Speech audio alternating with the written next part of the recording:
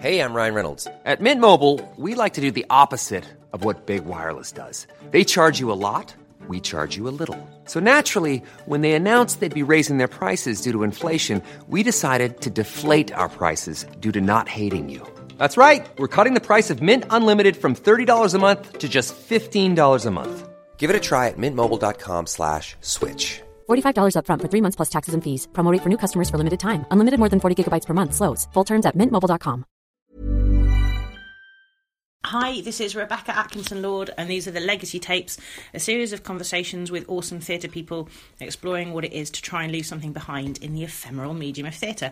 And I'm here at the Slunglow Hub with Alan Lane. I'm eating curry whilst we're doing them. Yeah, it's really good curry. It's chora and mushroom. It's pretty good. It's so good, thank you. So Alan's kindly shared his lunch with me, and I'm so happy about it. So we were halfway through a conversation before I turned this on. Do you want to just carry on? Just the power of boards. I don't think it's something we talk about very much. We sort of theatre people get together, or people who are interested in talking about theatre get together and talk about what it means when an artistic director goes here, or what a change it will be if this type of person gets that job. And actually, in the last 3 or 4 years, as long as I've grown up, and as I've got a bit older, and therefore sit on boards and don't sit on boards and argue with people about why we don't have a board and all those things. You start to think about things that I just never thought about when I was just trying to make the shows I wanted to make, and realised how long-term strategically powerful they are. That if you, rather than seeing the next 3 years or the next season, if you see it in terms of what will that building look like in 10 or 20 years, those people are the people who absolutely drive the agenda. Yeah. How distant they are from even the most basic Arts Council diversity conversation, the kind of crudity of that, which just wouldn't be allowed in any sort of artist apart from Simon Callow and Julian Fellows.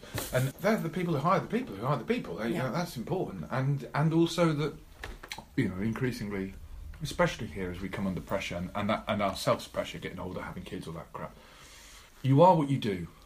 And you can write as many blogs and do as many speeches as you want, but you are what you do. And yes, we should allow people the room to have aspiration and ambition, but you are what you do.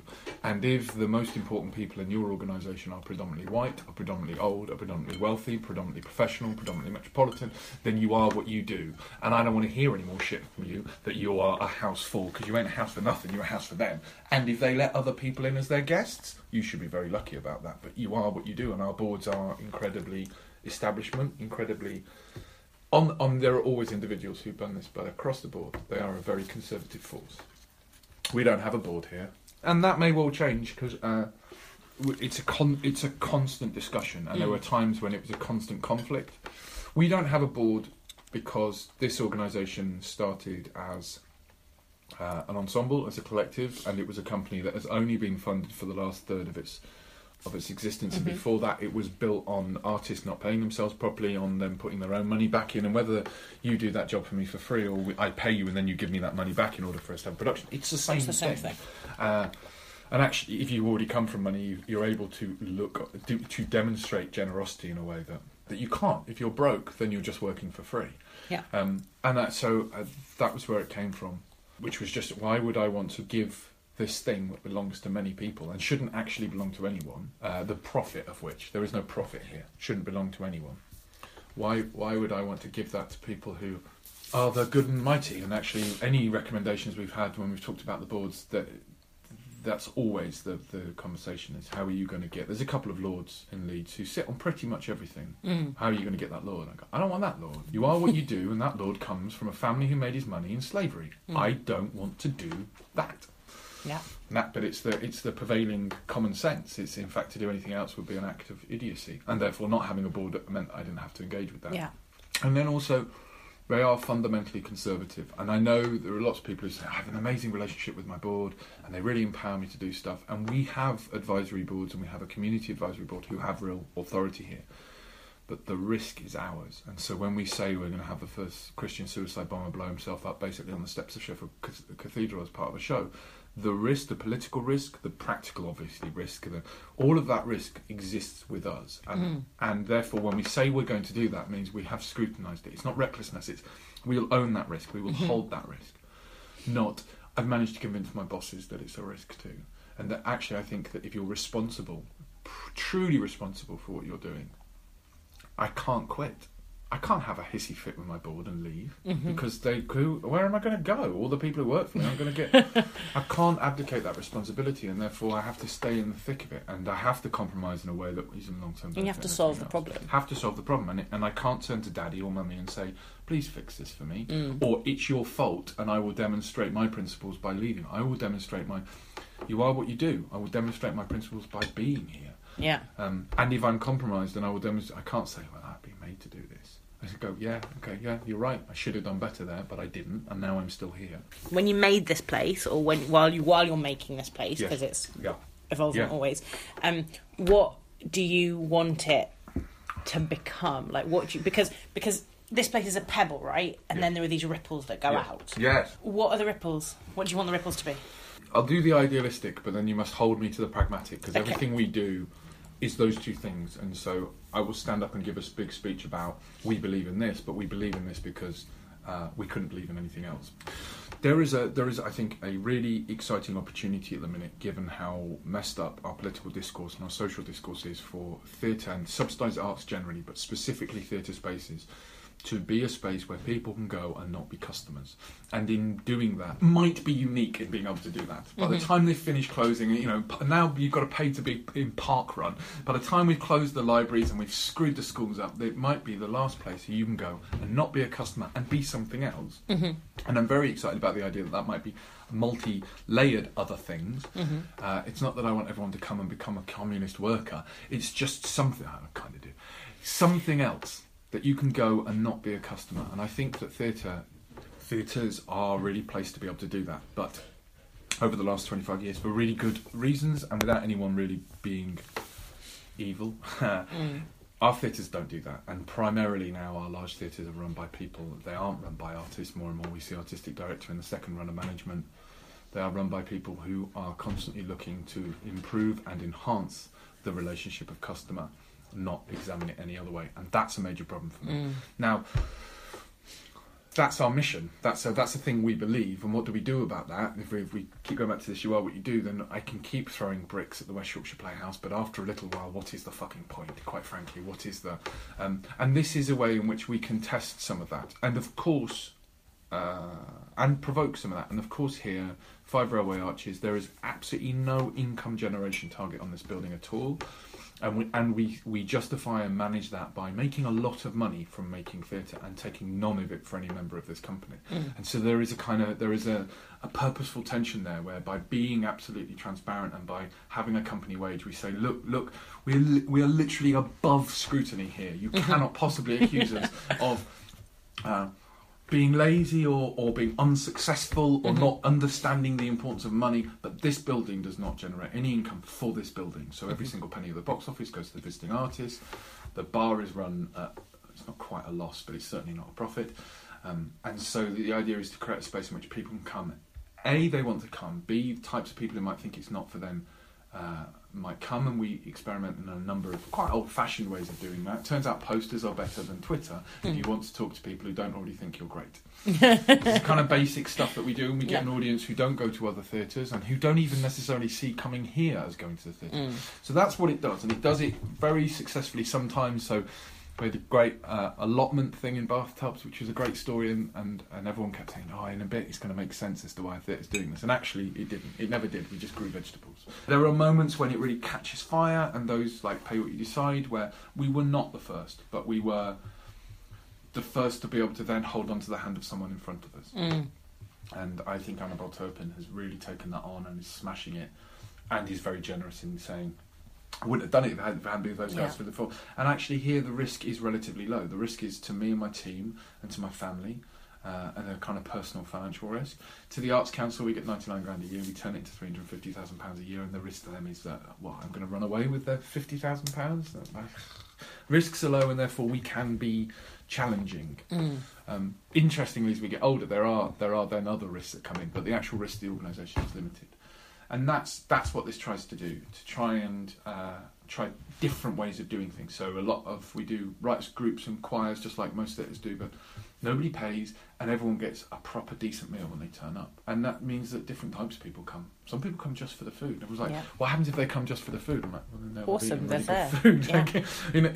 Yeah. In a nation of food banks, you're welcome. The thing here that we keep holding on to as we change and move and grow a little bit, but not very much, is it's about a core team who do everything. So, and I think that's something also that is missing from our theatre, that the connection between the people who make the show, let alone the people in it. If you take from the cast to the kind of governance, the distance now is so large, and the manner in which people are paid and how they are contracted and how much time they spend in the building and what that time is for and how they talk to the public, all of that now is so disparate, even in the best practice of and I'm mostly talking about large buildings, not the kind of Hackney Wicks or the place in the bike shed next, the places where there is a staff and a staff structure. We're now starting to resemble supermarkets. And so it's almost seen as a badge of success or a badge of honour, the bigger that gap. And the more structure you can put in place, the more protected the executive, then the board, then the funders can be from anyone doing anything that might be wild and reckless, the more you succeed. And that and capital projects. I mean, nobody loved the fucking glory of capital projects more than funders and boards. But that's the ambition, is to try and be different and to be a test bed and to be the place where an alternative discourse can happen. Sometimes that's very successful, sometimes that's very not. So one of the things we've been looking at is this idea of philanthropy and going, well, we're in Holbeck, we're in one of the poorest neighbours in Leeds, where how is philanthropy useful to us? But it has to be, because these edicts come down that everyone now must be environmental, and you go, okay, what happens in a building with no heating? What does that mean? And now philanthropy, and so we have a company wage which allows us to be able to measure people's time very clearly. It doesn't matter who you are, your time is measured the same. That's the principle, that no one is more important than any other. And so all of a sudden people giving time can be given a really clear financial value, which is pretty much unarguable. If you've come and spent the day weeding the garden, that's £100, because if you'd come and spent the day directing a show, that would have been £100. Yeah. That actually allows us to be able to demonstrate reasonably rigorously, as long as you allow for that piece of rhetoric, that our community are giving us thousands of pounds every year, but they're not doing it in cash because they don't have any cash. Yeah. But if philanthropy, part of the argument has always been about, well, if people really care about what you do and it's of a quality enough, they will give you their money. Only works in a world where everyone has some money and some choices around money, which is part of the problem with the disconnect between people who say that sentence like it makes complete sense, don't realise that about 35% of the population have absolutely no spare money. It's not like going, well, I could spend it on booze or I could spend it on slumlord. There's no fucking money. They're desperate. And therefore, trying to find other ways of going, well, okay, that seems like an absolute guarantee to lock out 35% of the population who've already been locked out 3 or 4 different ways. Let's try a different, and that's what we do. Where that really comes from is the pragmatic, is that they wouldn't give us any more money at the Arts Council until we got an office, because we were working out my dining room and we were turning over £200,000 a year, and there was a kind of checkbook and a sort of folder with some things in it, and brilliantly being provoked into, you will get an office. And there was I'm going, we don't want an office, because an office in Leeds will cost about 25 grand by the time you only get £99,000 a year. That's not a useful way to spend our money. And then once it became clear that there was no budging them, and we spent a year arguing about it, is what is the most useful way for us to have an office? And actually what we've ended up with is we're in an office in a metal box in our yard. The most useful thing we can do is spend the money we would have spent on a nice inner city office with a glass table and spend it on a huge and ridiculous series of railway arches that are cold, but they are available to anyone, and anyone who wants them is given a set of keys. We've never been robbed by anyone with keys. Same rules with the van. If you're over 25 and you need our vans, then here's the keys. Same with all our kit. If you have need of it, then it's literally a 2-question. What is your name, what are you doing, and how long do you need it for? Removing the barriers between the resources and the thing has been the key here. So if we have to have an office, what's the most useful? And so in the early days, bless them, Rash Dash moved in, but it turned out that this was far too cold a complex for people to have an office in. But actually we now have a dormitory, we now have an 80-seater studio theatre of sorts. It's a space. And it gets toasty. Like Yeah. You like those Argo thingies, and they're awesome. Yeah, and you get a hot water bottle and a blanket when you come in, and no show should ever last more than 75 minutes at the Hub. And there's some really good examples in Yorkshire of theatre that had something, that had a connection with people, that had a relationship beyond customer and provider of entertainment. And then they changed the bricks and mortar, and they changed the structure and where they sat in society, and they thought everyone would come with them. And they don't. They don't, because the thing changes. Me and you might have a favourite pub and we might go to it and amazing, and the beer might be exactly the same down the road, and the jukebox might be exactly the same, but there's something about that place. Yeah. And it's about creating a relationship. And you throw that away.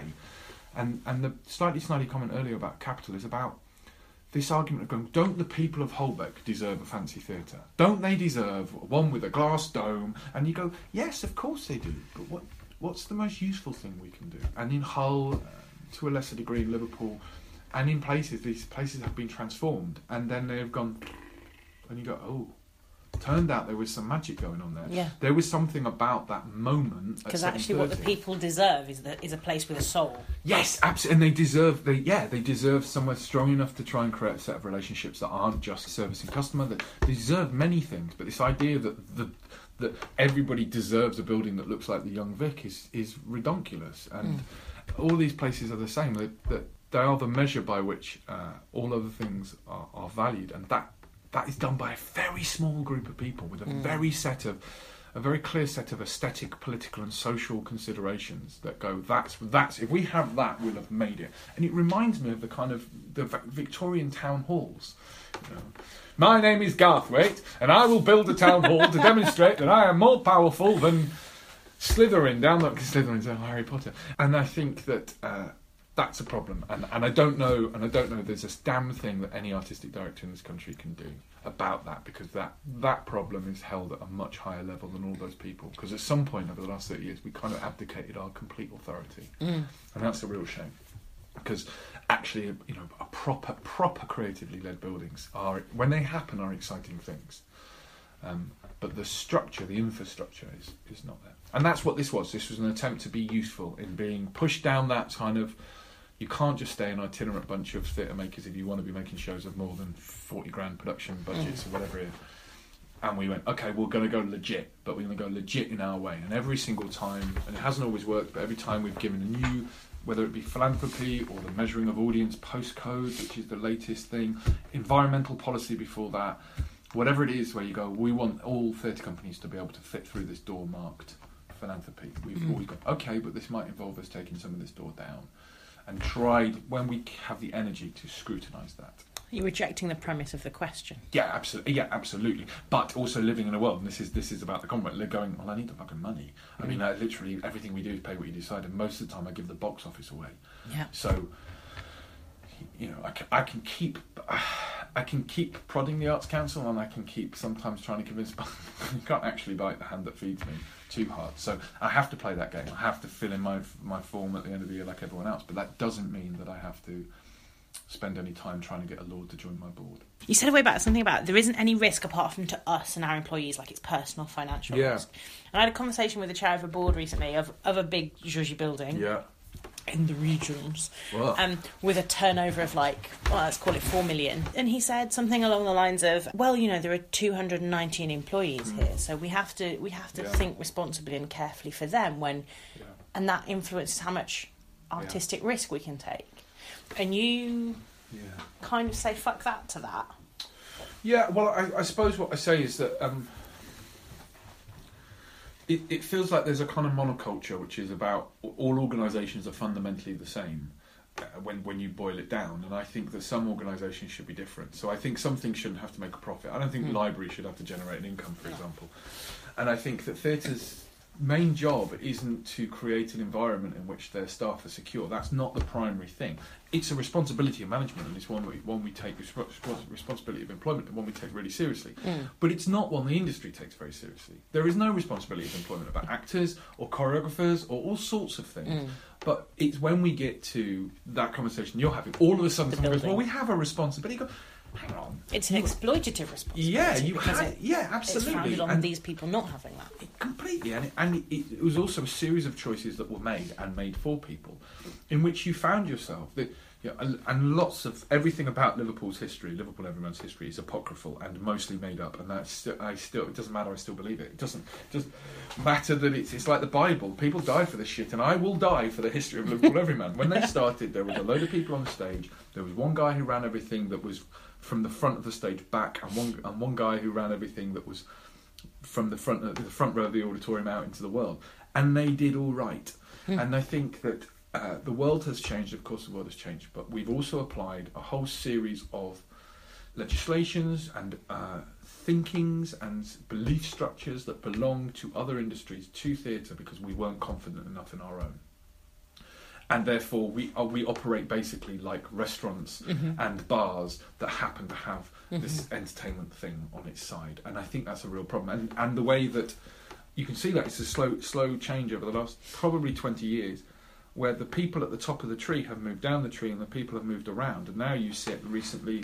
A number of big jobs were advertised, and in the you got hang on a minute. The artistic director sits in a management team of 6, sits alongside the person who's responsible for restaurants, and when you kind of say that in that tone and go, whoa, they go, well, yeah, of course. You know, the restaurant turns over this much money and does all. You go, how did we get to this point?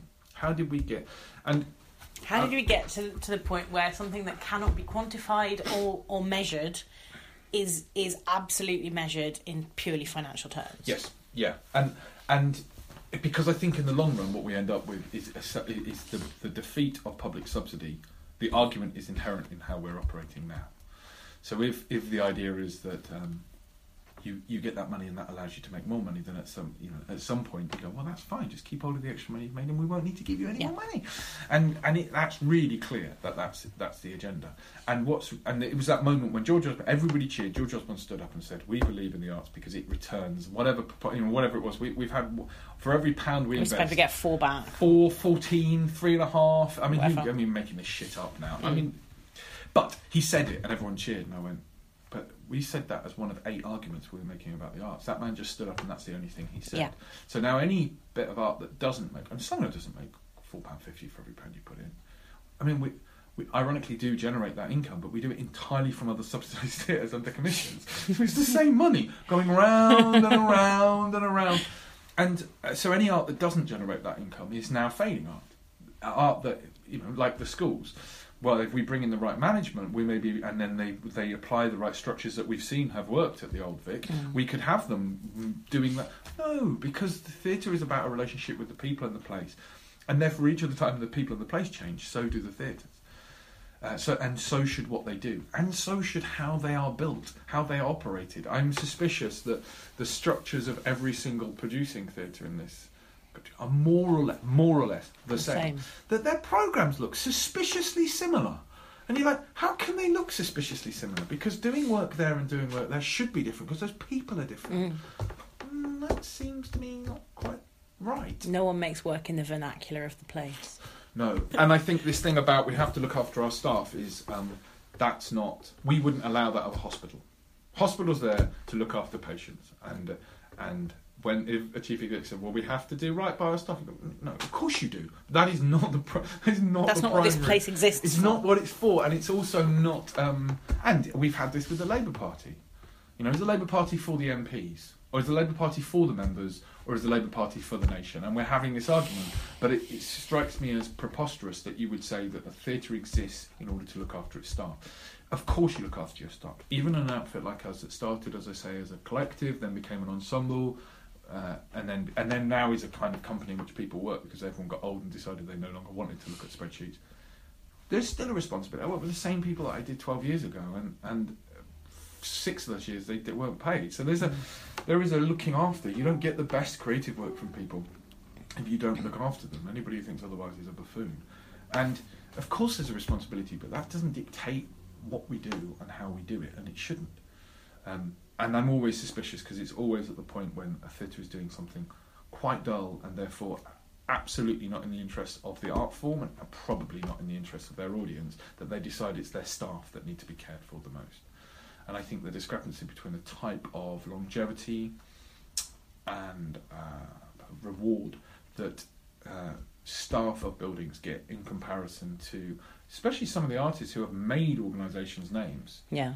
And you're like, well, hang on a minute. That's big, which doesn't mean that I want administrative staff to be paid any less. I just want there to be a conversation about the principles of who is this building for. And then the final rant of this is theatre buildings do their main bit of work at 7:30 when the audience come in, and the main majority of staff aren't there then. That, I think, is strange, because you wouldn't ever have in a shopping centre managers and people who decide, who only ever turned up to gala openings, who were never in the shopping centre any other time. And I do think, and I know that as this goes out, if they're listening, marketing managers of regional theatres will go over and go, I work my socks off. Yes, you do, and so do I. But the manner in which you work, the style in which you work, and who and what you work to needs to be investigated.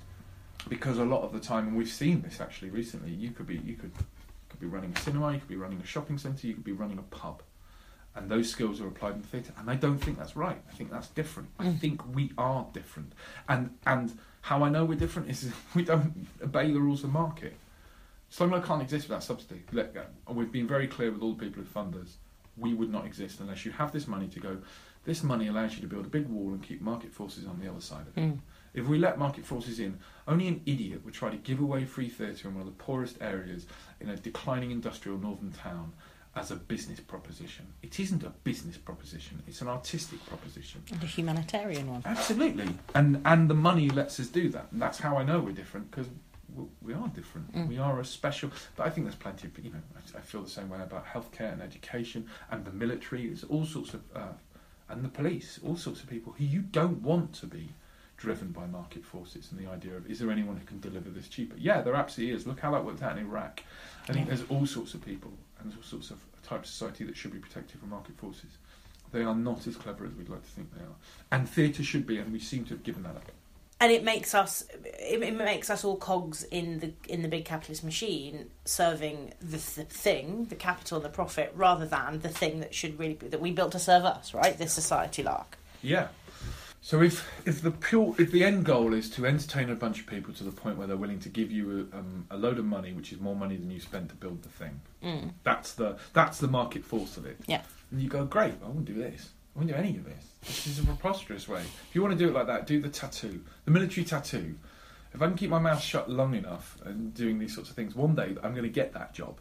And that's an amazing model. People pay a fortune for it. All theatre should look like this. No theatre should look like Chris Good. If we're actually following up, that doesn't make any sense for any of us to be doing that. And yet there is a hierarchical system. You think I'm joking about the tattoo, but I really want that. There is a hierarchical system which is implicit even in some of the most sort of alternative or upstream or other places in the industry, that we will upgrade, and one day you will get a big building. And you go, well, but those guys that run those buildings aren't stupid. They didn't want to go and do the monoculture. They got there and discovered there was no choice but to do it like this. So they kept doing it in order to keep those... Do you think there is no choice? Because there's a bit of me that thinks, because I am naive, right? Like, I am an optimist because otherwise I will die. There's nothing wrong with it. We're accused of being naive all the time. What's the alternative? Yeah, exactly. Right, so there's a bit of me that thinks that somewhere, one day, like we're going to grow up, and someone will go, all right, let's try that on a bigger scale, and it will be glorious. I think that will happen. I think my suspicion, and what's interesting is quite a few interesting jobs have been up this last year. So you've seen everyone on the merry-go-round, and you've gone, oh, they're talking to them. That's interesting. Oh, okay, they're thinking about that, and then they've all settled. Yeah, and you go, oh, okay, great. And as always, most of them are still administrators, but it's basically the same. Fun. Yeah. It's the same thing. Where we were. But I think there is a decline. I think that where the best examples that we can hold on to, and I think Daniel's a really good example of someone who's taken something and made a success of it. Daniel Evans, because that was before we started recording that conversation. Daniel Evans. I'm not. I mean, as this one, I don't believe in willy washing anyone for the sake of some sort of industrial harmony. But actually, I'm a big fan of Daniel Evans. I think we really enjoyed working for him. But there are many more people who are not succeeding in that way, and the rate of decline partly under sheer funding pressure and lots of others, and a lack of imagination, and the generation, and again there are some really great notable exceptions, but the generation that are in charge of our producing theatres now are fucking tired, and you can see it in their eyes, they're tired, and I work for most of them, and they're tired, and most of them have been in their gigs for a very long time, and they're tired. They're just tired, and they're gonna run out the clock. And I'm tired now, though. I'm tired now, well, I bet we all are. But I suppose what I mean is tired. I don't think they've got any more ideas, and they'll run out the clock. And eventually, one of those buildings is going to go to the wall, and that's when they'll ring someone like you or someone like me and go, "Do you want to take over?" When it's in the fucking gutter, it's in the pan. When it can't get any worse. When it can't get any worse, they'll go and we almost word for word this conversation with the Arts Council recently, where I said, "When it's absolutely fucked, you will ring." And probably not me, I'm not that vain, but someone like me, someone, by which I mean not a white heterosexual man, but someone who has been talking about a different philosophy for a different way of being for a long enough time for it to make some sense, to give them more responsibility, and they will have to climb up the biggest fucking hill there is. The sad thing is that there's a load of resource there now, and they say there's no money. There's loads of money, so much money, and we spend it in a certain way, and it's spent. It's justified spending that way because of pragmatics. Those like I have to look after my stuff, and those pragmatics absolutely are set on a load of beliefs and principles that these guys who are in charge now didn't agree to. They didn't. They just walked into the job and went, "Oh, we believe." Why did we believe all of that? That's a weird thing. That's the thing to believe in 1997. This is 2014 now. Don't believe. Oh, because my board and I see. Right. Well, then I'll move within that. And I think anyone who takes over now and who wants to do anything radically different is doing it through concrete. And I've seen, and there's some. I mean, I know I've been disparaging, but there are some brilliant people in charge of things at the minute. And I'm big fans, and I won't name any of them because I'm about to kill them with faint praise. But you can see their effort to make change. You can see their effort to recalibrate the principles and beliefs, and that is through concrete. And the other thing, so just on what you said about being tired, is it was true. So when Erica Wyman took over Gate, what was she? 12? Was she 26 or something? She took Northern Stage at 29, which means that she's going into the deputy artistic director whilst there is a vibrancy and energy about her. And it was true if you go back generation before, or in fact 2 generations before, people would realistically. Richard Eyre was doing the Edinburgh Lyceum at like 14 or something daft. Running Nottingham for Peter 4 will years. run the arts at 23. So you could have Richard Eyre deciding that in Nottingham that it was a good idea to commission Ken Campbell. No, now they're all sainted bearded men, but if you look at the equivalent people, it would be like giving over the main stage of Leicester to Chris Good. This would you would be removed from post for doing that. Almost 30 years ago, it gave us some of the most interesting stuff to talk about regional theatre, and the same as the sort of.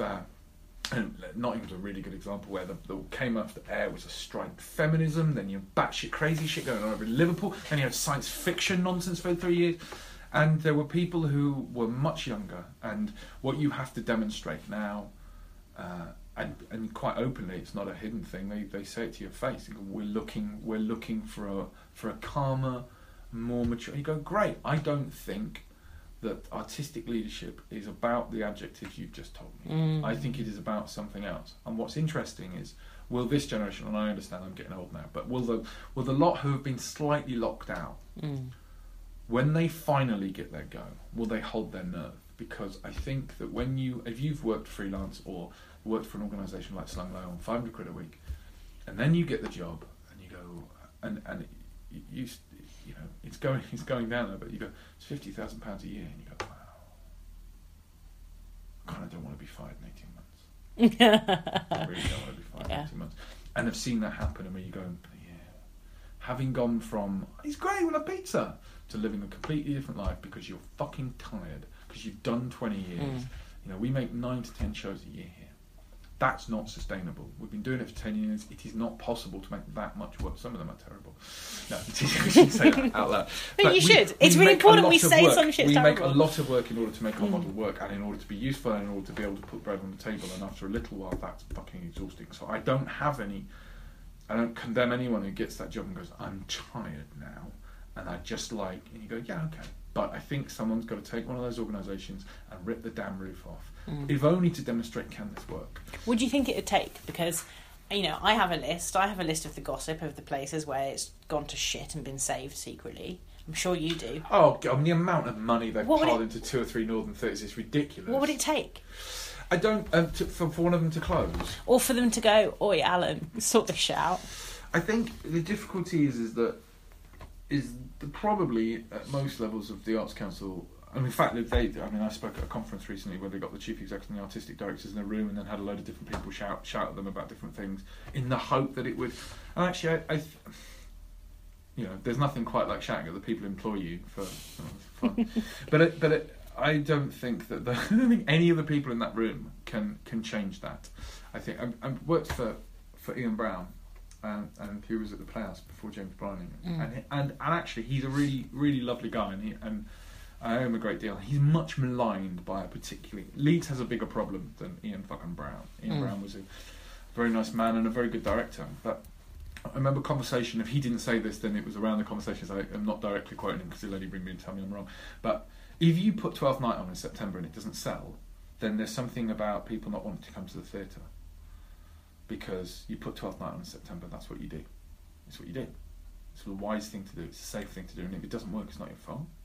Maybe it's because they're bored of 12th Night in September. If you put on Joel Hord's, whatever Joel Hord's doing next. I did The Count on Christopher. Joel Hord was brilliant. If you put that on and it doesn't sell, you shouldn't take a risk on your writing. If you put on Chris Good, really is Chris ready for a mainstream audience? I don't know why Chris is getting named. How is Chris? I mean, because to me, in my world, Chris is like. Yeah, I know. Well, that's we live. Yeah, there's such a wide. The kind of upstream of theatre incorporates so many people that from but there is a received wisdom of how you are successful, and if you go against that, you've got to win. If you go with it, you don't have to win. You don't have to win. I have sat in so many 12th Nights that have played to barely fucking anyone. And that's because we didn't get the marketing right, or we got to maybe cast up. But it was the right. But it's because it's 500 years old and we've seen it. It's because it's I'm bored. But there is a received, and if you take that out of individual shows at individual times of the year, it continues. There is a received wisdom of, well, you're fine, your tactic and your strategy was right, maybe you need a different director of communications. If you go, actually, fuck that, no more 12th Night, I am going to put on a play about anti-Semitism, and I'm going to get it done now, because that's what we should be talking about fucking now, and we're going to rehearse it in 2 weeks, and that doesn't work, then you're a madman trying something mad, and you're mad, and you're not... And you... Okay, but I bet they'll sell to the same fucking 4 people. I bet the same fucking... And the number of things, we make now, large-scale, community-engined, political plays that happen in the streets of our northern cities. That the last one was about English nationalism and fundamentalism, and the one before that was about Islamic fundamentalism and the place where the 7/7 bombs come from. But because it's community theatre, everyone goes, oh, that's fun. And... we play to the same number of people as your banker, whatever your banker is, your Jane Austen, your Shakespeare, whatever. It's the same number. We lose the same amount of money. We just look fucking wild doing it. But they're all risks. Even when they come off, they're risks. Whereas do your Midsummer Night's Dream. How many dreams are there this year? Do your dream, and it doesn't quite work. And the board goes, well, we sold a bit more before when we did it 5 years ago. That should be the first alarm bell ringing. There is something about risk and vision and direction. And I think it's because there is a set of principles, and they are fundamentally conservative small c principles about civic value of art, which is why we want nice buildings, places that people... It's the fucking town hall of Northern England argument all over again, driven by exactly the same types of people that 120 years ago would have been building red brick town halls, but now they run theatres. And I think that's a problem, and that's why I don't particularly judge any of the people not being able to fix it now. And I think whoever goes into one of those sinking things, as we have seen recently with some people going and coming, if they don't have the authority to tell the board, shut up, we're doing it like this for 3 years, they're done. Trust me or fire me. And I think you've got to do this, and this is interesting. I think it's happened to a number of us in the last few months. You do that at interview. You do that when that phone rings, and it's that same fucking headhunter that does every single, that's the whole other thing, every single job in this country. You go, I am going to do this. Well, they're not going to get you. And you go in and you say, I'm an innovator, and if that's not cool, don't make me waste the train fare. And so whatever it is, my thing is, we will change the relationship with the audience and make it one that isn't about an advancement on customer. We're going to look at it differently. And when you're talking to someone whose job it is to protect an investment from the government, normally a lawyer, normally on at least 3 of the northern buildings that have anything to do with, someone who actually asset manages, a wealth manager in the north of England, and then there's normally an academic or those people you go in and go, so it's this system of capitalism. I'm not sure that it's going to be around forever. And those people go, okay, he's clearly a fucking communist. And I think, and of course there are others, and there are plenty of other people who are much smarter than me who think alternatively. But fundamentally, they are thinking alternatively, looking at the societal structure and saying, I don't think this will sustain forever. And I think one of the things that our theatre buildings are seen to be done by councils, especially local councils. The only reason they're funding them now is that they hold our structure of civic beliefs together. They're there with the swimming pool and the gymnasium. They are those things. They are building blocks. And someone comes along and goes, I'm pretty sure you could have a Leeds Playhouse without a building. And everyone goes, are you mad? Guys, you've got 7 fucking theatres in this city. In this city centre you have 7. How many would you like? How you're spending all of this money doing this? I'd love to see someone ask me the other day, all right then, smart ass, what would you do? I'd stop giving all the money for doing things to buildings. Because they use, and it's one of the reasons, I love these capital projects, and you go, it's costing 7 million, but you're asking for 9, because the 2 extra is actually going to keep your core thing, because you managed to get every single core member of staff and bind them into that capital. So if these people don't keep building shit, and don't keep putting new seats in, they can't pay their staff. And that's why we keep growing. And then, of course, there's people, because they've built it in, they're going to have an increased income generation. An income generation target that they can't hit now. No. They're going to be able to hit once they've been close to it. And there's this assumption that in so many buildings, we need this new building in order to make us more financially resilient. It's like, if you can't fucking generate 20 quid, how are you going to generate 800? Yeah. And one of those things is because we've got a staff of 200 and therefore we've got a wage bill of X, so we need to raise that money. And you go, you can't. You just. It's not that you're not making great theatre. It's not that you're not a lovely chief exec or whatever else it is. This game doesn't work. And here in the north, we have. I think the best model, the most interesting model that combines the low and the high and the interesting everything else is Sheffield. They are doing it better than anyone else. And when they do anything, it is done well. It may well be that you look at it and go, well, I wouldn't have done that, but it's done well. And the number of things that are needed in order to make they have a huge commercial house that they don't even touch and just put commercial product into it. They close for 6 weeks of the year in order to put snooker in, and with literally their name wrapped. And those things are so uniquely fucking. The idea that you can recreate that anywhere else, you go, this Sheffield isn't the demonstration of how it can be done well. Sheffield is the demonstration of how many fortunate historical accidents you need to get to the point where people come in and run that show well. That it doesn't seem like there's a strategy anymore about any of this, about what are our theatres for, how are they going to be more interesting. There is an incredibly market-driven, profit generation-driven conversation that will lead to theatres in places that can't manage that, and thinking really, fuck Liverpool. They're building a new theatre between Manchester and Liverpool. Fuck! And Hull and Newcastle. And if you can't be different with if you're going to be forced to play the game of how much money do people pay, that's how much they love you, all those places will lose. Whereas the more interesting model is what's happening in Derby, where they go, okay, well let's look at education as a thing.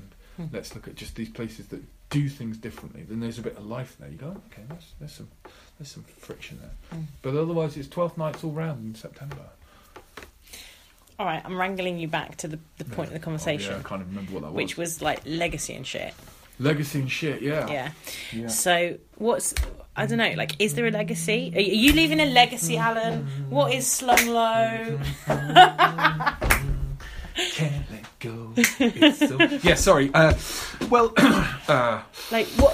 So one thing we've said a lot And then when we used to say it 6 years ago, it didn't cost us anything, and now of course it costs us a lot, and that's okay because principles are no good unless they're actually put under any pressure, otherwise they're just blog posts. Is that if we decide that this is no more for whatever reason, then they shouldn't go to someone really brilliant who I find really James Blakey's a brilliant young director.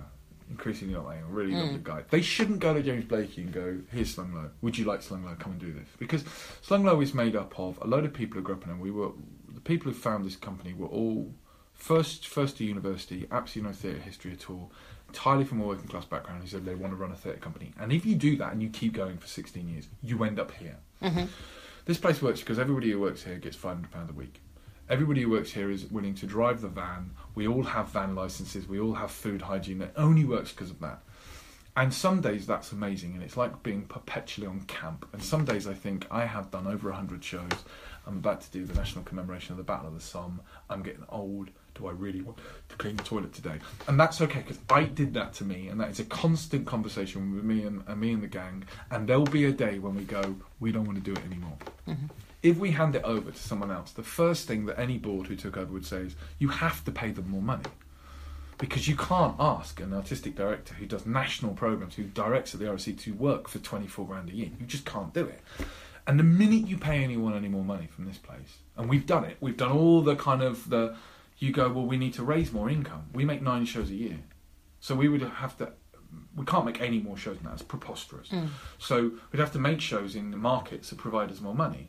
So now all of a sudden we wouldn't do tours of rugby clubs in northern towns. We would have to do more corporate work. So the identity of the company changed in order to make it survive. Or what you'd really do is go, we're going to have to start taking some money from the shows that visit the hub. So now coming to the hub and pay what you decide means that more often than not, the people who come here do at least as well here, more often than not better than other places they go of a similar size. Now they're going to do less well. So now all of a sudden the hub, as being an oasis of other, of different, of pushing back the market forces, is now so why should anyone have to deal with this shit where we got here and we're holding it all together with goodwill and effort? The minute it becomes a thing that must be sustained, it changes its identity. So a much bolder thing would be is to go, I'm done, I'm going to go and be a goat farmer. Here's the money back, Arts Council, we're closing. It would take us a month to move out maximum. By the time we'd flogged everything off, that would pay off the last bill. So it would be a clean sweep. Here's the money back. We didn't spend a penny more than you gave us. Give it to someone else. You could go into the West. Yeah. Go give it to Javad Alipour over in Bradford, who's a brilliant young man who desperate needs a vehicle who's going to push it. Give it to Commonwealth and say, Commonwealth, here's 99 grand a year. Be you, but use that money so that instead of having to faff around each month trying to work out how you're going to pay your mortgage, paid your mortgage. 2 members of staff have their mortgages paid, got an office. What are you going to do with that? That seems to me, but they won't. They won't do that. They'll say, and this is the big thing. What's your exit strategy? Yeah, I haven't got an exit strategy. I'm directing the National Commemoration of the Battle of Somme, doing a show at the RSC. Next year I'm making 2 shows for Hull. Probably do a little caravan tour. We're going to move the bedrooms round in here. I don't know. And then next year we'll do something else. And next year we'll do something else. And we'll continue to... Being as no one's willing to commit to fund me for the next 4 months at the rate, say 4 years in the next rate, why should I commit to what I'm going to do for the next week? And that strikes me as the most sensible thing. If we were to build this system here, in order for it to sustain the loss of every member of staff every 6 months, which is what's happened to a number of theatres nearby, the system would have to change. So the thing would change. So the demands for a sustainability and a longevity change the thing. But actually, we've scrutinised the thing. So is really what we should do, instead of having these big, umbrella organisations that people fit into the structures of, and they suck, not always, but most of the time, right?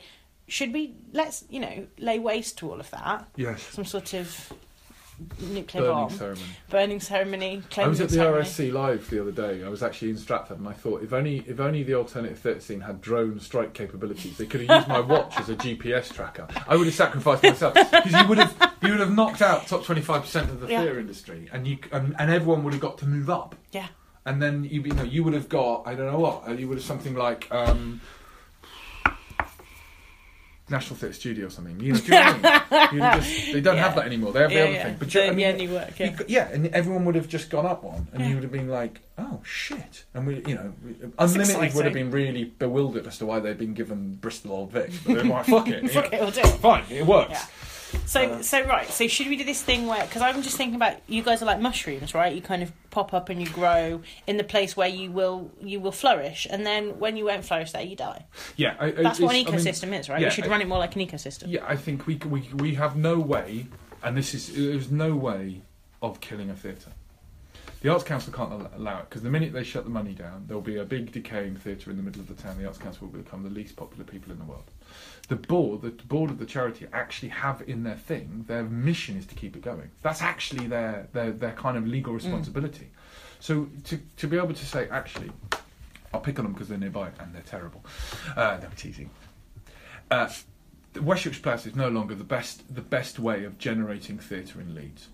They just aren't. It's not a reflection on an individual. They're just not. So we're going to close that model down, and this is the other model. That's an impossible conversation to have. So what we have is, we don't necessarily like all of the model of how the West Yorkshire Playhouse works. So we're going to do something different. So you introduce Transform Festival. You change all the staff. You do everything else. But the structures are much more powerful than all that. So you end up in exactly the same place. So we've got to learn how to kill things. And I think that in order to let other things arrive. And I think the biggest thing is that people and time and place come together with funding, and really amazing things happen. And whatever bent you are of who your theatrical heroes are, they're about individuals who hit the moment and are supported to do something extraordinary. The people who come after them are normally always terrible. So where you have bang, wow, what a force of energy. In Leeds, we had Jude Kelly, and lots of people hate it, lots of people like it. It doesn't matter. Everyone accepts, bang, something happened, because there was an energy, there was a thing, and it was supported. The actual structures that were there clearly don't work, because we have exactly the same structures now, and we haven't got that burst of energy, and it will come again. Grandage in Sheffield, what came after that, not so much. Then Daniel came back, flourishing. New guy, maybe. It's about individuals, and the structures are the things that get in the way. And so but at the minute, we have people who value the buildings because they are more permanent. But the people who are valuing those buildings, they're not valuing them for the same reason me and you value theatre. They're valuing them for a completely different set. They would have been happy with a really nice motorway bridge.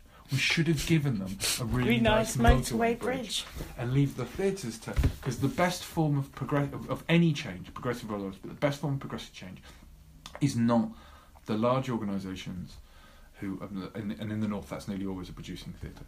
And yet we've got into the habit in the last 5 years of, well, we'll nurture nurture new artists. Okay, we've got to put money for that. Fantastic. Who should be the one? We could ask the buildings.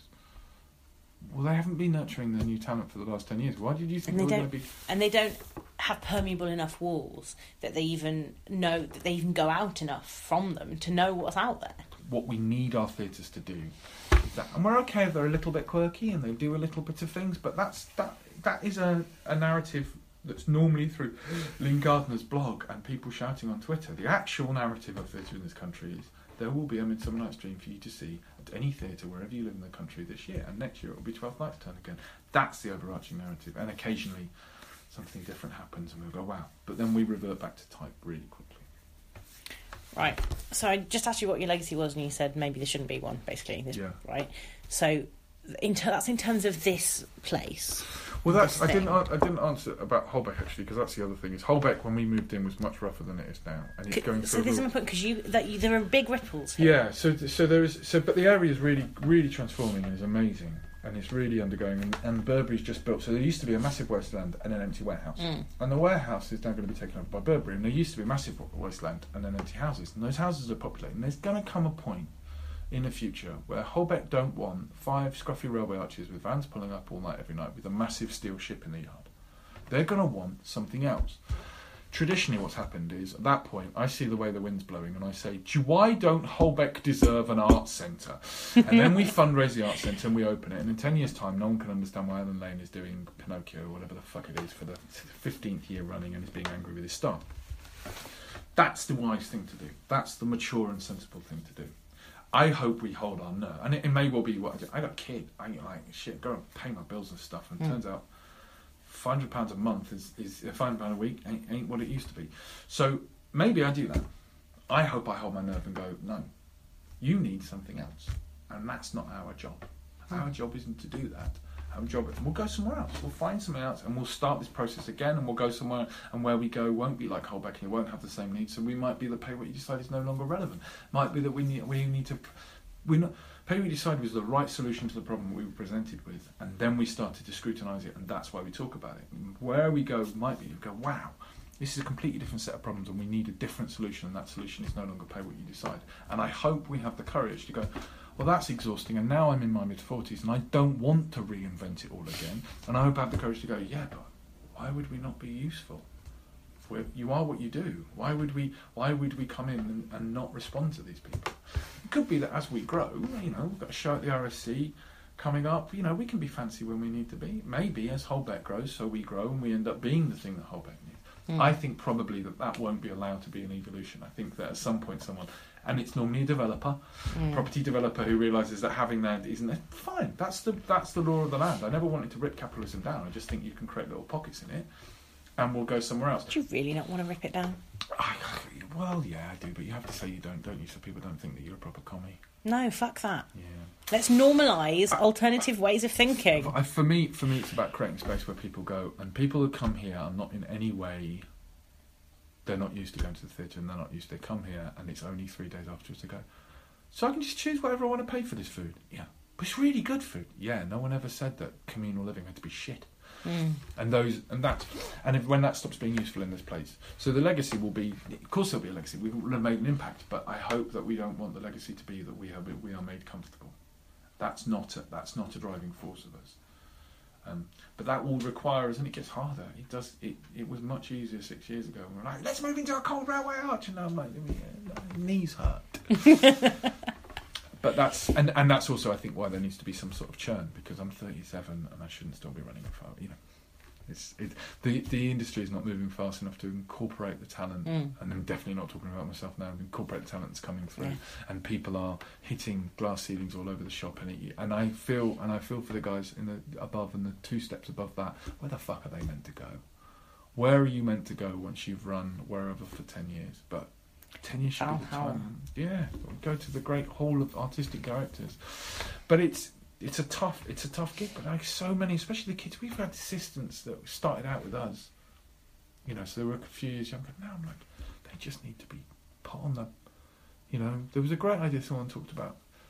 30 most exciting young companies, and by young I mean Rashdash could be one of them, and they've done a show at the National, for fuck's sake. Yeah. Give them 100 grand. Give them 75 grand, enough for the salaries for the main creators and an office and some insurance, and say, okay, but now you don't have to beg for every gig. And that makes a massive difference. So what we get here, we get 99 grand a year, basically pays for the hub, and partly because we lend our vans out, we spend a quarter of all our funding on insurance. But then we blow shit up and talk about terrorism in public squares, so, I'm glad we've got good insurance. And then the producer... And so we can run our books and everything else. That's it. That's the money's gone. In order to pay me, I gotta hustle. And I like that fine. I don't want £300,000 and a fleet of associates. That's why I make 9 shows a year. But we could do that for the other companies. We could do that and go, okay. Now what does that freedom give you? There are like 4 paid directors in Leeds. That's a real problem. If you want someone to go on the news, you want someone to go on the radio, you want someone to write an article, that's what I'm paid to do. I'm go and talk to the university. That's it. I have the money that we go, oh, okay, I'll do that, I'll hustle. Then we've got people thinking reasonably intelligently about art and being public about it. I've got 4. Everyone else is freelance, so they're too busy trying to make a living. That's a problem. That's a problem. I think they're all men. That's a problem. And everyone but me went to Oxbridge. That's a problem. It comes to something when Alan Lane is your most ghetto person. That is a fucking problem. That is a problem. Yeah. Yeah. All right. Is there anything else you want to say? No, I've had a lot of fun. Thank you very much for talking to me. Awesome. Thank you for talking to me. I'm going to wait. Do the washing up? Yeah, totally. Communal living and all that. Ever catch yourself eating the same flavorless dinner 3 days in a row? Dreaming of something better? Well, HelloFresh is your guilt-free dream come true, baby. It's me, Keke Palmer. Let's wake up those taste buds with hot, juicy pecan-crusted chicken or garlic butter shrimp scampi. Hello Fresh. Stop dreaming of all the delicious possibilities and dig in at HelloFresh.com. Let's get this dinner party started.